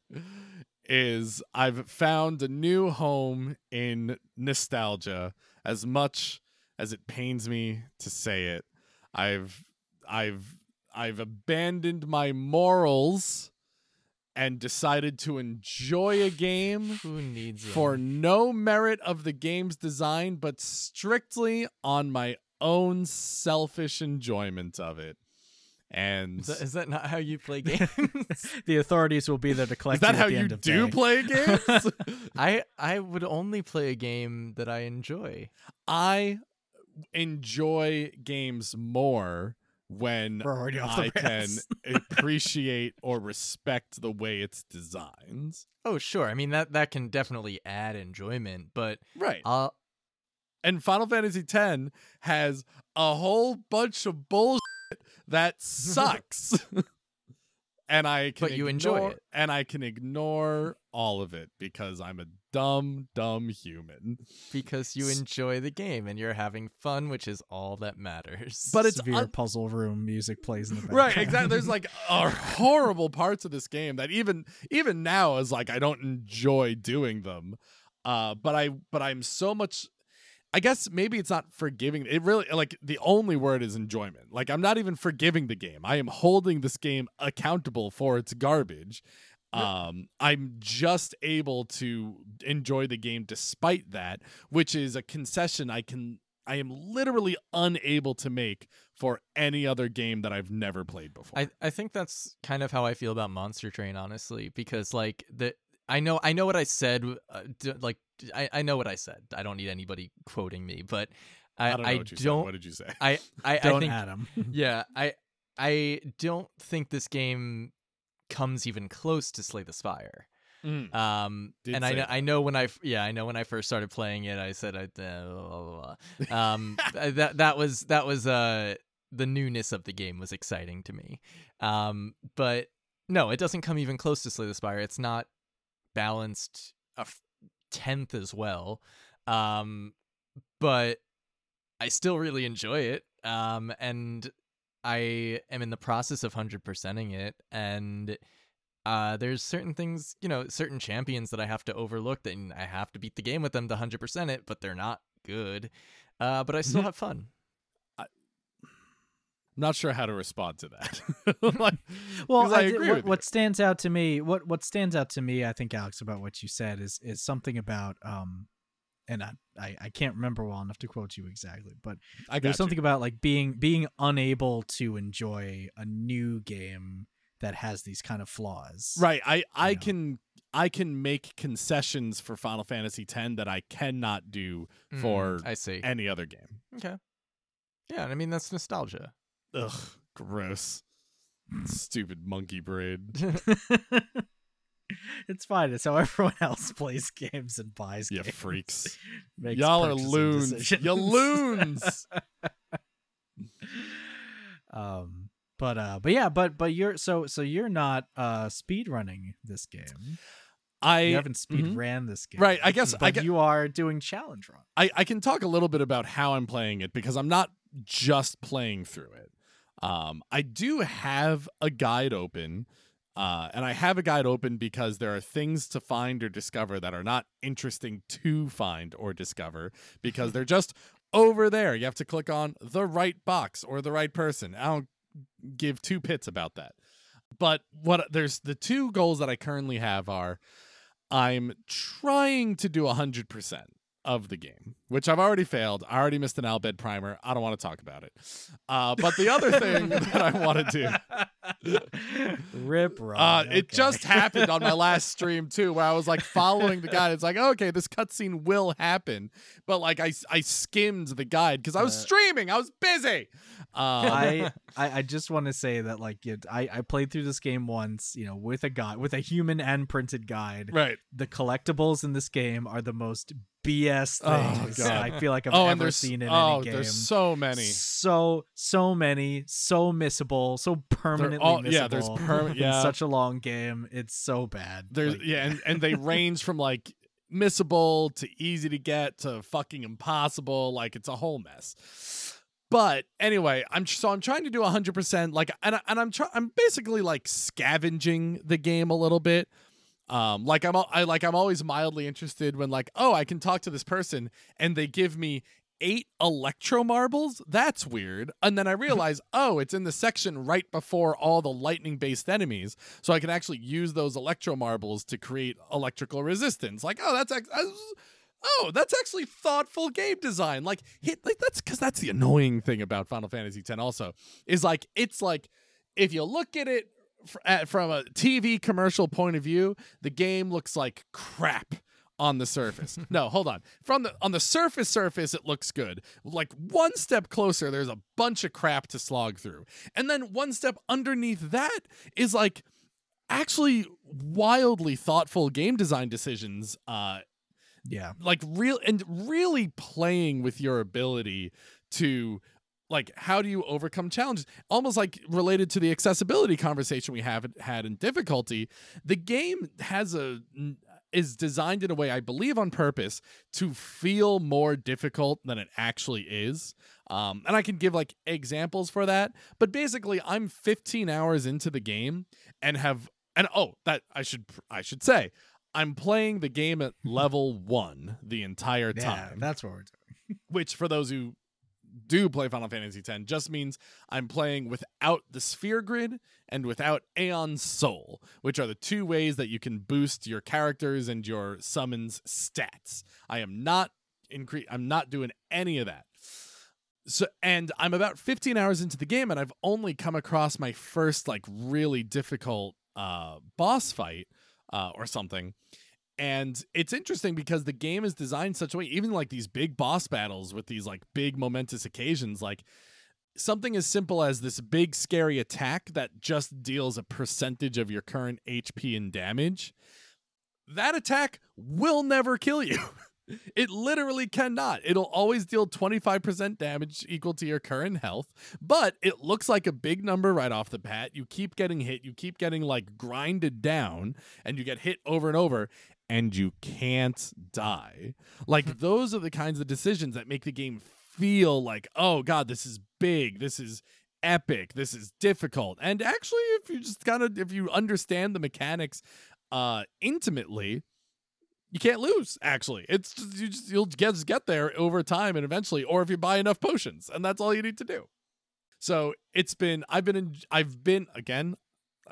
hate to say it, I regret to inform you, I've been enjoying this experience. I've been enjoying learning about this game. I've been enjoying all the crappy voice acting. Actually, last thing I'll add, I feel like I made a really interesting observation. The voice actor for Jecht, who I should look up their name, is probably the best example of like the whole game's written badly. Like all the dialogue is written bad. Some of the voice actors, some of the voice actors are bad. Jecht is a rare example of someone who was given bad dialogue, but I think the voice actor kind of does like literally the best you could possibly do with it. And he's actually like, he's selling a lot of bad lines. I didn't realize until playing the game for the 17th time that it's a badly written line, but he's actually just delivering it really good like. So yeah, shout out to whoever you are. Anyway, those are my observations. I'm playing Final Fantasy X at level 1. I'm about 15-20 hours into the game. Game's going to get wildly difficult very soon. I don't know what I'm doing. I'm just kind of trying it out, and it's fun, and I regret it. Jecht is voiced by Greg Berger. Greg with 2 G's. Nice. Greg Berger. Greg Berger. We'll put a link to his IMDb page in the show notes because his headshot is awesome. Oh, dude. If we get a guest on the show, this is number 1 on my list immediately. Greg Berger. Yeah. Oh my god. That's incredible. Yeah, it turns out, Alex, you're allowed to enjoy things. Yeah. No, I'm not. I mean, while we're on the topic of enjoying games that are not the best, I'll just give a quick Monster Train plug and talk about my experience over my summer break. Yeah, talk about more crappy games. Yeah, so I don't even know if it's most, it feels like most, but a lot of my summer break was spent completely alone because my wife went to visit her family, her parents, and brought our dog with her. And then on her way back, got into a car accident. Thankfully, she's totally fine, but she is stranded in Texas right now. Oh, she's still stranded? Oh yeah, she's still there. Oh, I didn't know that part. Oh, damn. Yeah, Oh, because she boy. can't, because of the dog. Like, there's no way for her to get back until the car's fixed, and it needs a Oh. whole new windshield and a hood and everything. Oh, crap. Yeah, so we're hoping hopefully best case scenarios, I think next weekend she'll be back. Wow. But the result of that is I've been spending a lot of time by myself. Nice. And a lot of time playing Monster Train. Thanks, second wife Monster Train. And while it's not nearly as good a game as Slay the Spire is, it does have some interesting things in it that I've been, playing around with and discovering. And one of the things that I have really enjoyed playing around with is what's called infusions. And basically the idea of Monster Train, which for anybody who doesn't know is you are drafting this deck of cards and you get a certain number of what's called banner units, which are basically these monsters you can play that attack the forces attacking you. And so it's not like Slay the Spire where you have one person or thing that you're like buffing up. It's you have all these different monsters that you can play strategically on your train, and you can infuse two units into each other and sort of combine their effects. And the effects you get from infusion aren't always exactly what's written on the card. Sometimes it's usually a little bit worse actually than what's written on the card, but you get it because you're stacking it onto another monster, so it might be overpowered if it was exactly that same effect.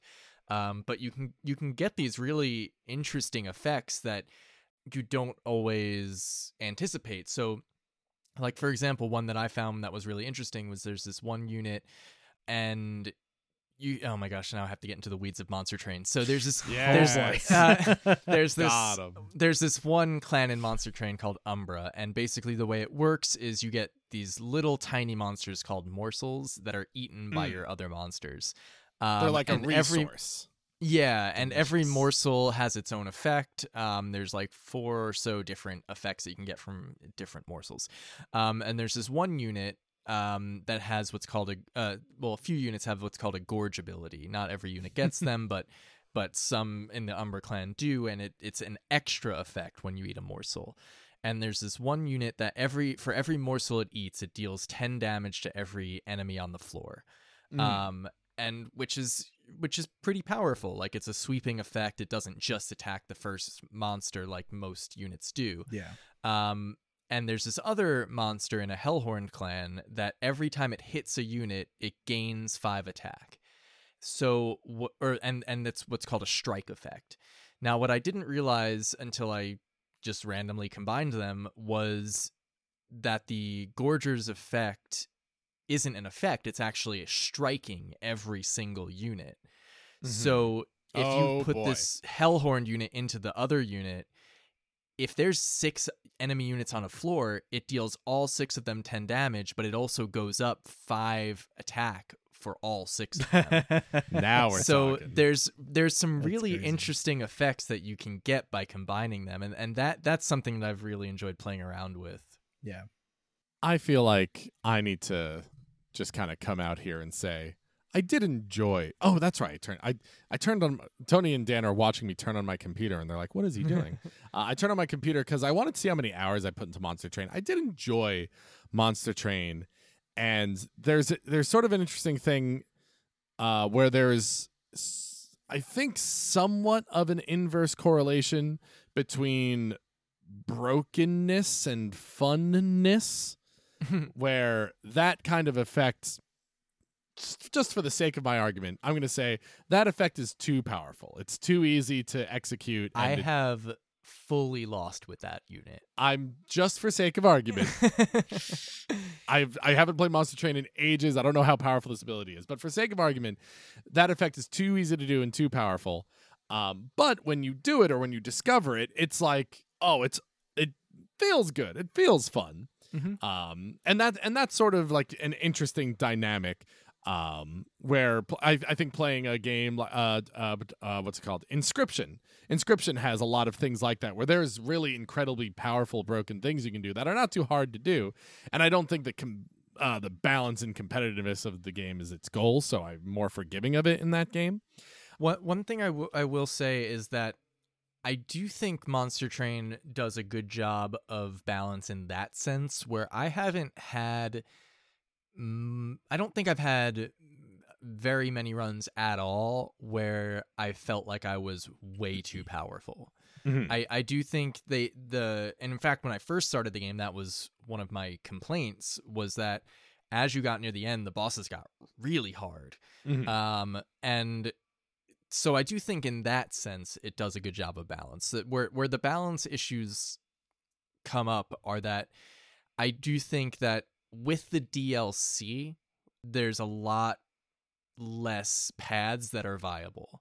As far as what units Sure. you are wanting to play and what infusions you want to do. I think if you ignore the DLC, I do think it's actually a very well-balanced game. Interesting. But I'm not ignoring the DLC, and I'm trying to 100% it. And I'm not too far off. And talking about hours, I think I'm actually maybe more than Slay the Spire at this point. What? That's only- a lot. Wow. Only because I'm certainly around. I've definitely reached the 500-hour mark, because I remember thinking about that.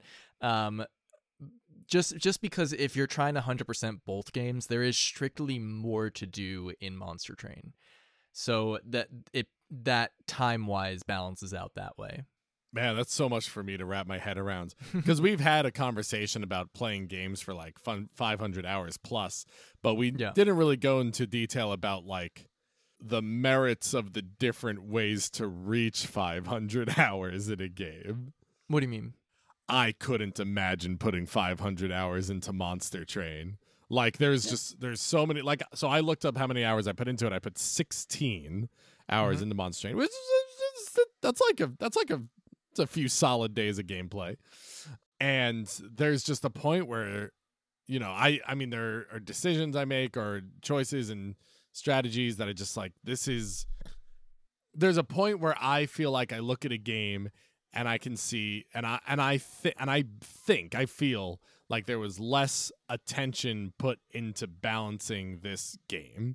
And like, if I keep going forward, that's either going to keep happening or the problem's just going to be like a universal problem where it's just something I now have to overcome, but it's imbalanced. And like, that's all of a sudden not part of an interesting strategy to try and figure out how to overcome this game that is putting too much value in like variance or something, or I have to keep doing the same thing over and over.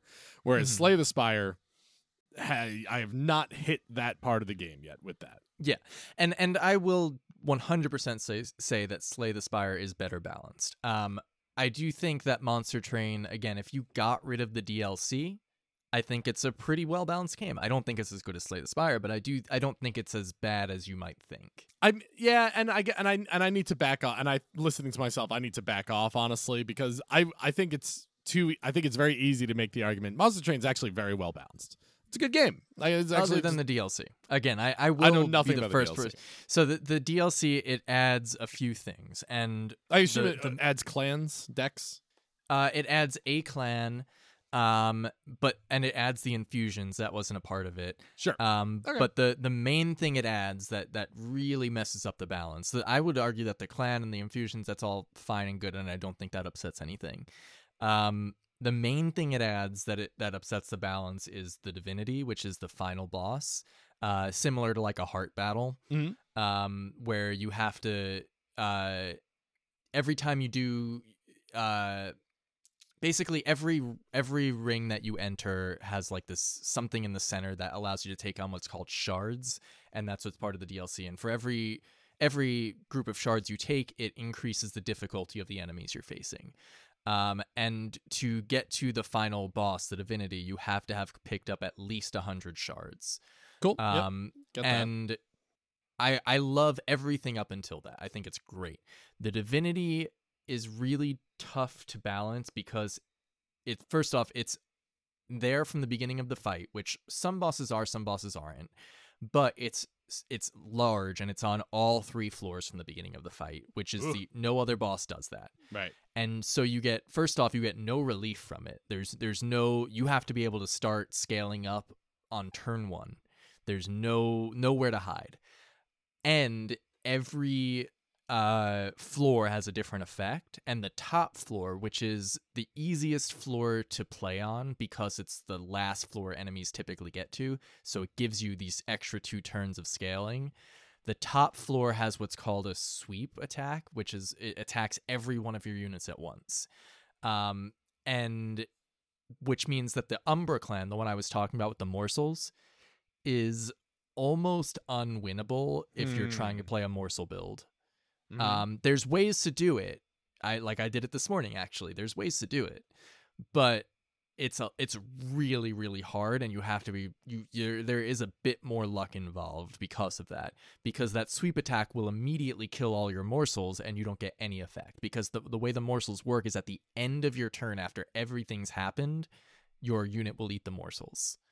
So this thing sweeps and kills the morsels, so you don't get any of those effects. And again, there's ways around it. There's certain effects, certain artifacts, certain things you can do, but it really upsets the balance because of that. And you can go to one of the lower floors, but it's a lot harder to play those floors. So there's a lot of interesting stuff in here, like the nuances of balance and what that means. It's a great example to bring up. The Morsel clan has an inherent weakness to this final boss divinity thing, it sounds like. And it's interesting to me because if you stick around like Slay the Spire conversations, you will find similar conversations about the different characters in Slay the Spire.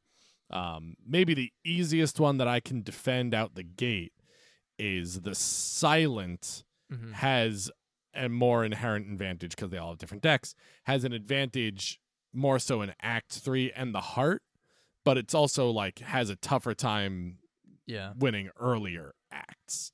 And you will especially find like Gremlin Knob. Gremlin Knob definitely can eat up any early character. It's just like a weirdly more difficult fight than others. Speaking of balance. But especially Silent, because Silent doesn't have... Right. Or Silent relies a lot on spells. Yeah, Silent definitely has the least tools, is definitely the least prepared. That is true. But then an even more egregious example in Slay the Spire, and it's funny, I think a lot of players have sort of self-medicated in this way. The Watcher, which is a recent, much more recently added character, has a higher win rate in general than all the other characters. It's just like it's like putting the game on an easier difficulty.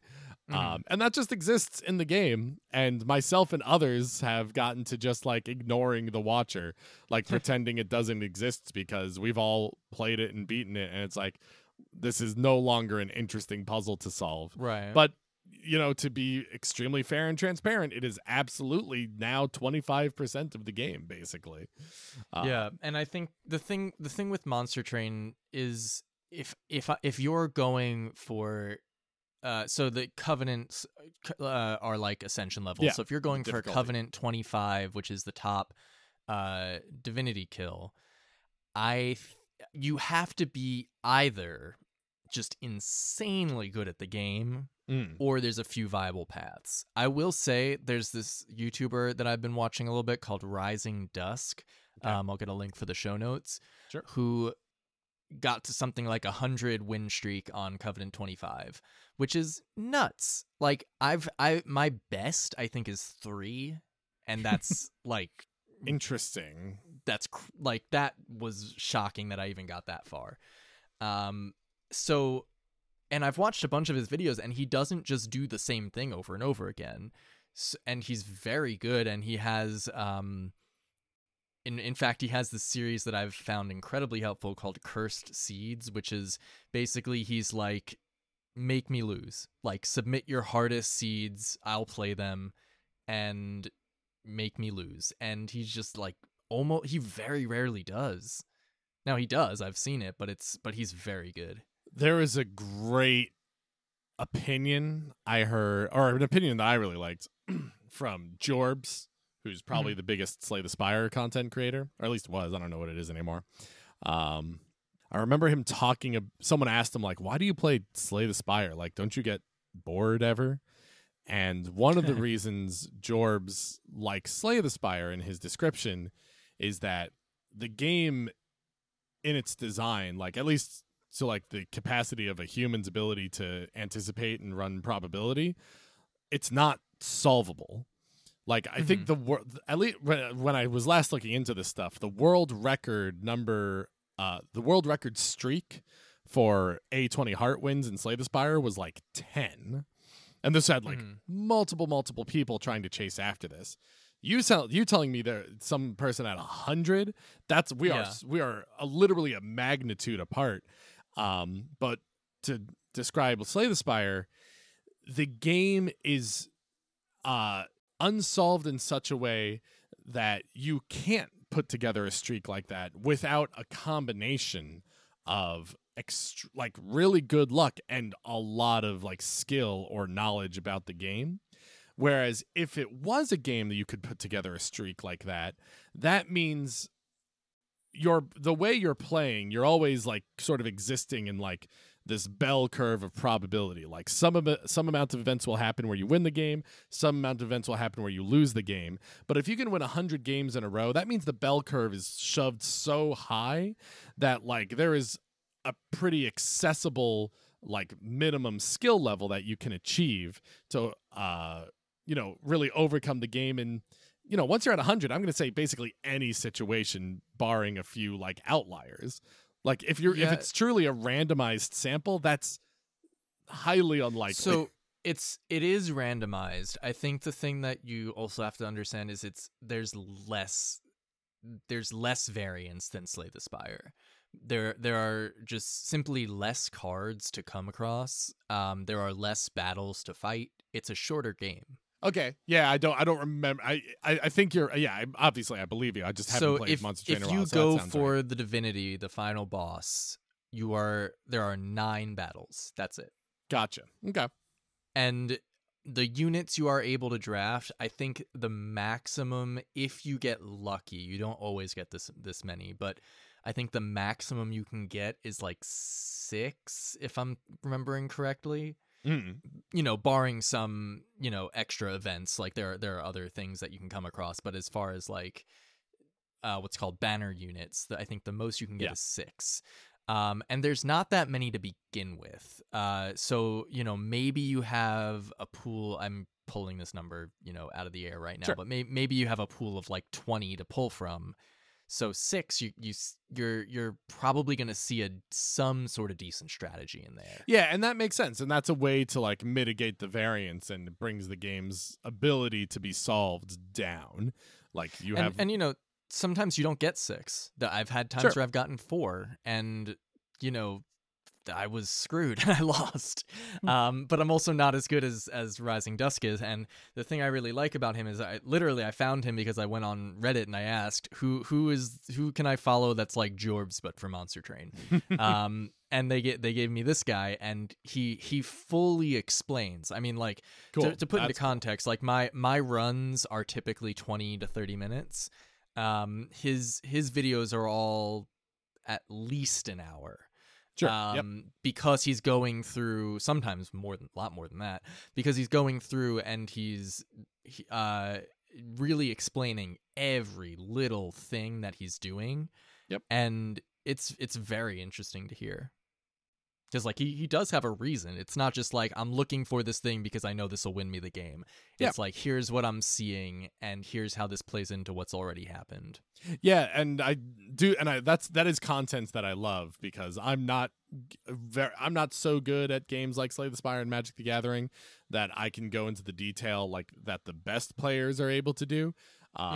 So hearing them like explain their strategies and points of view and why they make certain decisions can be wildly interesting, because they can either it's heuristics or just running quick probabilities in their head is like able to figure out and solve these things in such a way. That stuff's super cool. And he says stuff that's like, oh, well, if I'm seeing this, that means that I have to be prepared for this thing coming later, and blah blah blah. Like it's not. It's very high level play, and it's not a coincidence that I got my first Divinity kill after I watched his video. Like it's Sure. I learned a lot. Yeah. I think just even like tying into a quick Slay the Spire example to kind of understand what that's like. I feel like a lot of players that I've talked to about Slay the Spire, I will introduce to them the idea of looking at your map before deciding which like level 1 reward you want, because understanding the consequences of the map, its design layout to that decision is not intuitive, but absolutely able to be do. And you sort of just need to be shown like, hey, you can look at this and these are the consequences. Like, oh yeah, I guess I can figure that out. And it's really just like, it's an extrapolation of that idea. And God, why am I playing Final Fantasy X? And it's Jesus.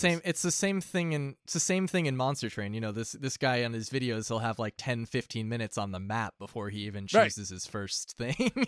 Right, and this is why these games are very great. difficult. I love it. There's so much information with consequences. And that's what I'm just super into right now. It's a lot of fun, and I've sunk so much time into this because like literally while I've been completely alone on summer break, so not even having a work or a dog or anything, like literally I have been mostly on my couch playing Monster Train. Like I've left to go to the gym a few times, but that is it. Well, that's good. I'm glad you're doing that. I'm proud of you for that.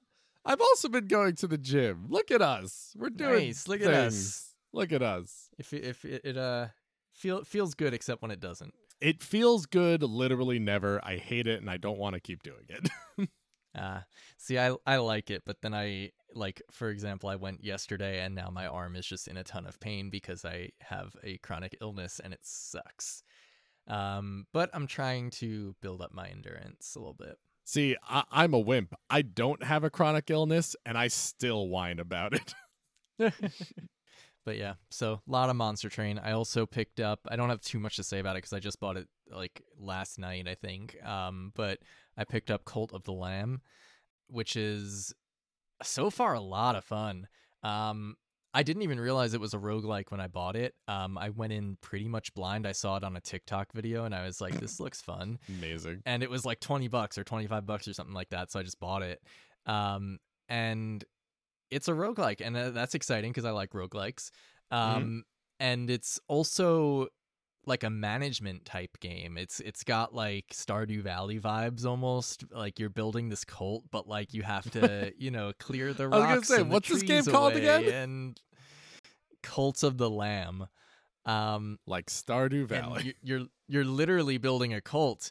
But you have to. I mean, I'm only going off of the very beginning of the game, which is what I've seen. But you have to keep your followers happy and like make sure that they have food to eat, and there is this management aspect of the game which I'm very interested in. Oh, it's a new game. It just came out this week. Cool. Well, when I'm thinking about playing a new game, I'll add it to that list. Yeah, and it's got the roguelike aspect of it. That's like you're going through these what they call crusades, and you might come across a room that has what is essentially a relic, and it sort of like adds to your power on that run. So it feels like it has all of the things that I like in a game. So I'm excited to play more of it. It's a fully animated trailer. It's pretty. You also get to choose what your followers, like when they choose to follow you, you can change what their sprite looks like, and it's a lot of fun. Oh my god. The real reason to play games, for skins.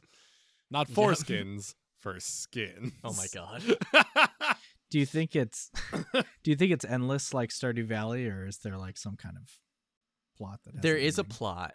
Now, like I said, I just started, so I don't know if like you can do the plot and then keep playing, or like what the deal is. But there is an overarching goal you're trying to accomplish, which is essentially freeing this imprisoned god. Woo. Which that's not really spoilers. You find that out like right at the beginning. Yeah. The stakes got high though. All of a sudden, that's cool.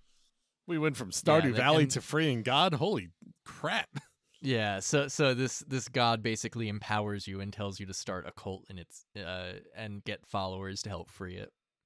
Seems fun, and it's That's not cool, it's yeah. not expensive, so Check it out sometime. check it out. Give us our full review, Dan. Well, once I beat Monster Train, I'll probably beat that game next. So, but I got 100% Monster Train. I'm so close, and by close I mean it'll probably take me another month or two. God. Oh, it's another Devolver game too. Devolver was... Oh, they publish a lot of games, including Inscription. That's probably the most recent thing. Oh, okay. Interesting. Very long list of games. Wow. I watched Mr. Bean's Holiday. Oh no. It's not even like a new movie, but... Interesting. No, it's not. That's a movie that I remember from many years ago. I think like 2007. What brought this about? Yeah, something like that. What brought this about? Well, now I have to say on the podcast what I've actually been doing with my time, which is downloading dating apps and trying my hand at dating apps. And I had a date with a girl, and we were looking for a movie to watch, and we watched Mr. Bean's Holiday. Because Nice. those are the kinds of relationships I'm interested in. So, ladies, if you're... I don't really have a good advertisement here because I'm... Anyway, that's what that brought that You heard about. that Mr. Bean went on a cancel culture rant? Wait, like Rowan Atkinson? Yeah, he says that Really? That's too bad. comedy is always meant to be offensive, and if you can't take it, get out of the kitchen or something like that. What? Whoa! Whoa! That's Hold! unfortunate. Whoa! Hold on! I liked Rowan Atkinson. Yeah, this is the brilliant mind behind Man versus Bee. I was about to say the man behind Man versus Me. Oh, I need to. Oh boy, I've got some research to do now. Let's go. I don't remember everything about Mr. Bean's Holiday from all those years ago, but I do remember enjoying it and seeing it several times. But that was a long time ago. Did you both enjoy your experience? She claims to enjoy it. I was definitely the one laughing out loud more obviously throughout it. No, but I think we both enjoyed it. I think here's the what I think is the better question. Who chose the movie? Oh, I did. Easy. Go on. Okay. That was gonna be my guess, but I wasn't sure. I mean, I did it like we were just like flipping, like we were both being like stupidly undecisive. So we were just flipping through. And you can't just throw on Dead Poet Society on the first date. we almost did, though. We almost did. You know, because we almost watched Hot Fuzz. But we were both like familiar. Like we both had watched the movie. She hadn't seen that in a while. But I could watch Hot Fuzz anytime. And I think we didn't watch it because we would have had to rent it. So then instead we like flipped on some subscription service that we have and stumbled upon Mr. Bean's Holiday. And we're like, how about this? Sure. And then that was the next hour and a half of our lives. Have either of you seen The Rehearsal, new HBO show? Nope. Oh. Oh, you two have been talking about this in Discord. I'll be over here. I'll give you your space. It's so It's, good. Amazing. I haven't seen all the episodes yet because so I'm a big Nathan For You fan, who's the same guy. But my wife is not. I tried to show it to her. She was like, this is incredibly stupid and I don't like it. So when The Rehearsal came out, I was like, okay, I don't have to, wait for her or whatever. Like, I'll just watch it. And I watched the first episode and I was like, this is hilarious. I'm obsessed. And then I started the second episode, and as soon as the premise was like given, I was like, oh crap, I'm gonna have to wait for her to come back because this is too good. And she agreed to watch it, and she says she thinks her humor has evolved and she's ready for Nathan For You, so we're gonna watch that too. I was gonna say, or just watch it and then watch it again with your significant other, which is what I did. No, I can't, because I so learned my lesson funny. the hard way with that one, because back near the beginning of our relationship, we were watching Community together, and then she went away, I think to her parents also, and I kept watching Community, and she came back, and because I had already seen it, she was like, I don't want to watch it with you if you're rewatching it, and she never finished Community. So I'm waiting. I'm gonna be good. I'll wait. But the first episode was so good. The first, God, I have. It's not as I can't get all my thoughts out in 5 minutes, but there's because when I had mentioned it to you last time, Alex, I'd only seen the first episode, and the first episode is very good, and it's a great encapsulation of of a good idea that could be like a regular, like solid reality show that they could just keep doing forever. And then he keeps pushing it farther. He literally at one point in one of the later episodes says, I don't think I've pushed this idea far enough. He's like literally trying to push this idea to its absolute conclusion. I got a little bit of a glimpse because I was at first I was saving just the second episode to watch with my wife, and I was like, okay, I'll go to the third episode. And I got a little bit of a glimpse that the second episode didn't actually end. And he kept going with it, and I was like, oh crap, I gotta wait for the whole thing. Another thing that I'm a sucker for is I'm a sucker for a high concept artist who is trying to follow an idea literally as far as and beyond as far as it can possibly be taken. It's absurd. Oh my god, I love it. It's just completely absurd. And I went back and rewatched Nathan For You because I was like, at least that one I've already seen. I was able to get my Nathan Fielder needs met there. And I actually watched a little bit more yesterday. I'm back at work, and yay, I'm back at work. And we had a lot of work time yesterday, and me and one of my we love to see it. Yeah, so like, completely just like, here's the stuff that needs to get done. You have several hours to go do it, regardless of if you finish early. And I finished early 2 weeks ago, or back in the spring or something like that. And so did did one of my coworkers, who's my current grade level leader. And so we are both Nathan Fielder fans, and we just sat in a classroom and airplayed Nathan For You on the projector for like 5 hours. It was a lot of fun, and I can freely say that because my assistant principal saw us, and it's fine. It's like I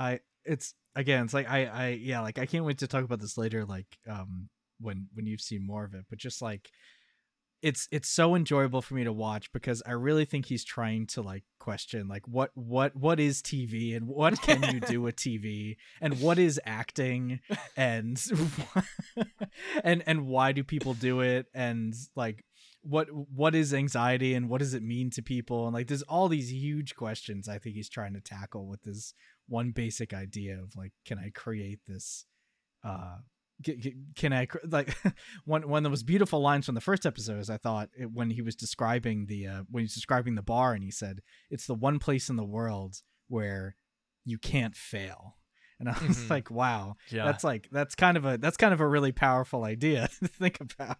Man, I think, Alex, you have homework. I'm pretty sure you got to watch some. Watching TV is homework? Oh no. Yeah. I want to say that so bad, but I can't because I know he won't do it. Yeah, I really think you should watch the first 2 episodes of The Rehearsal. Just saying. I think you would enjoy it, but there it is.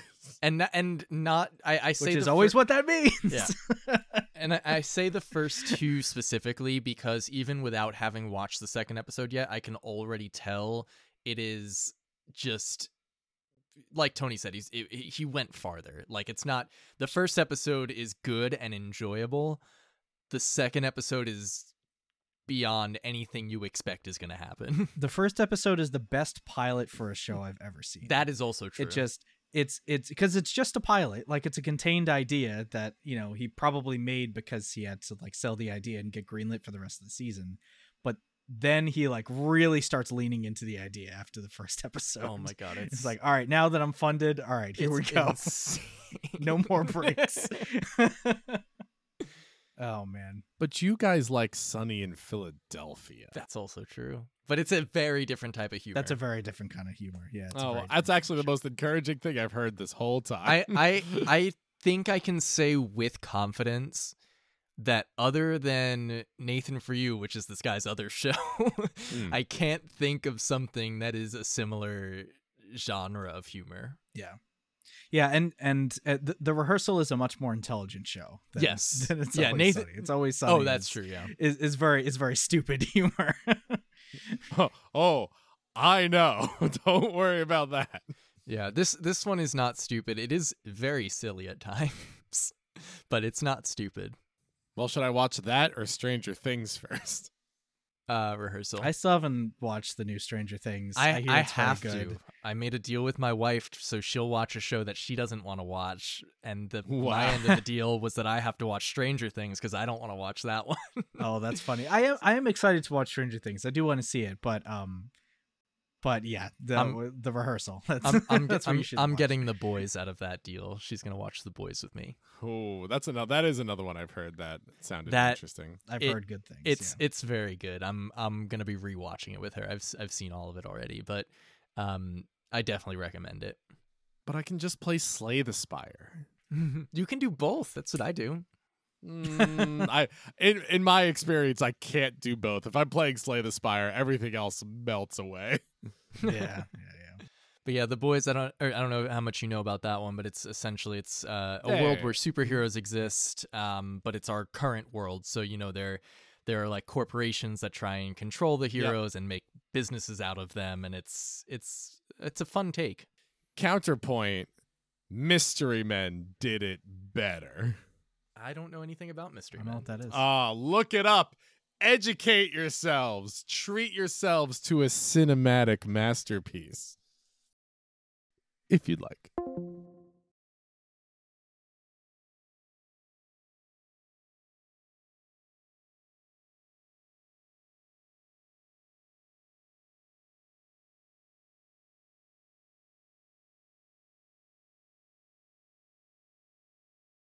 Nice.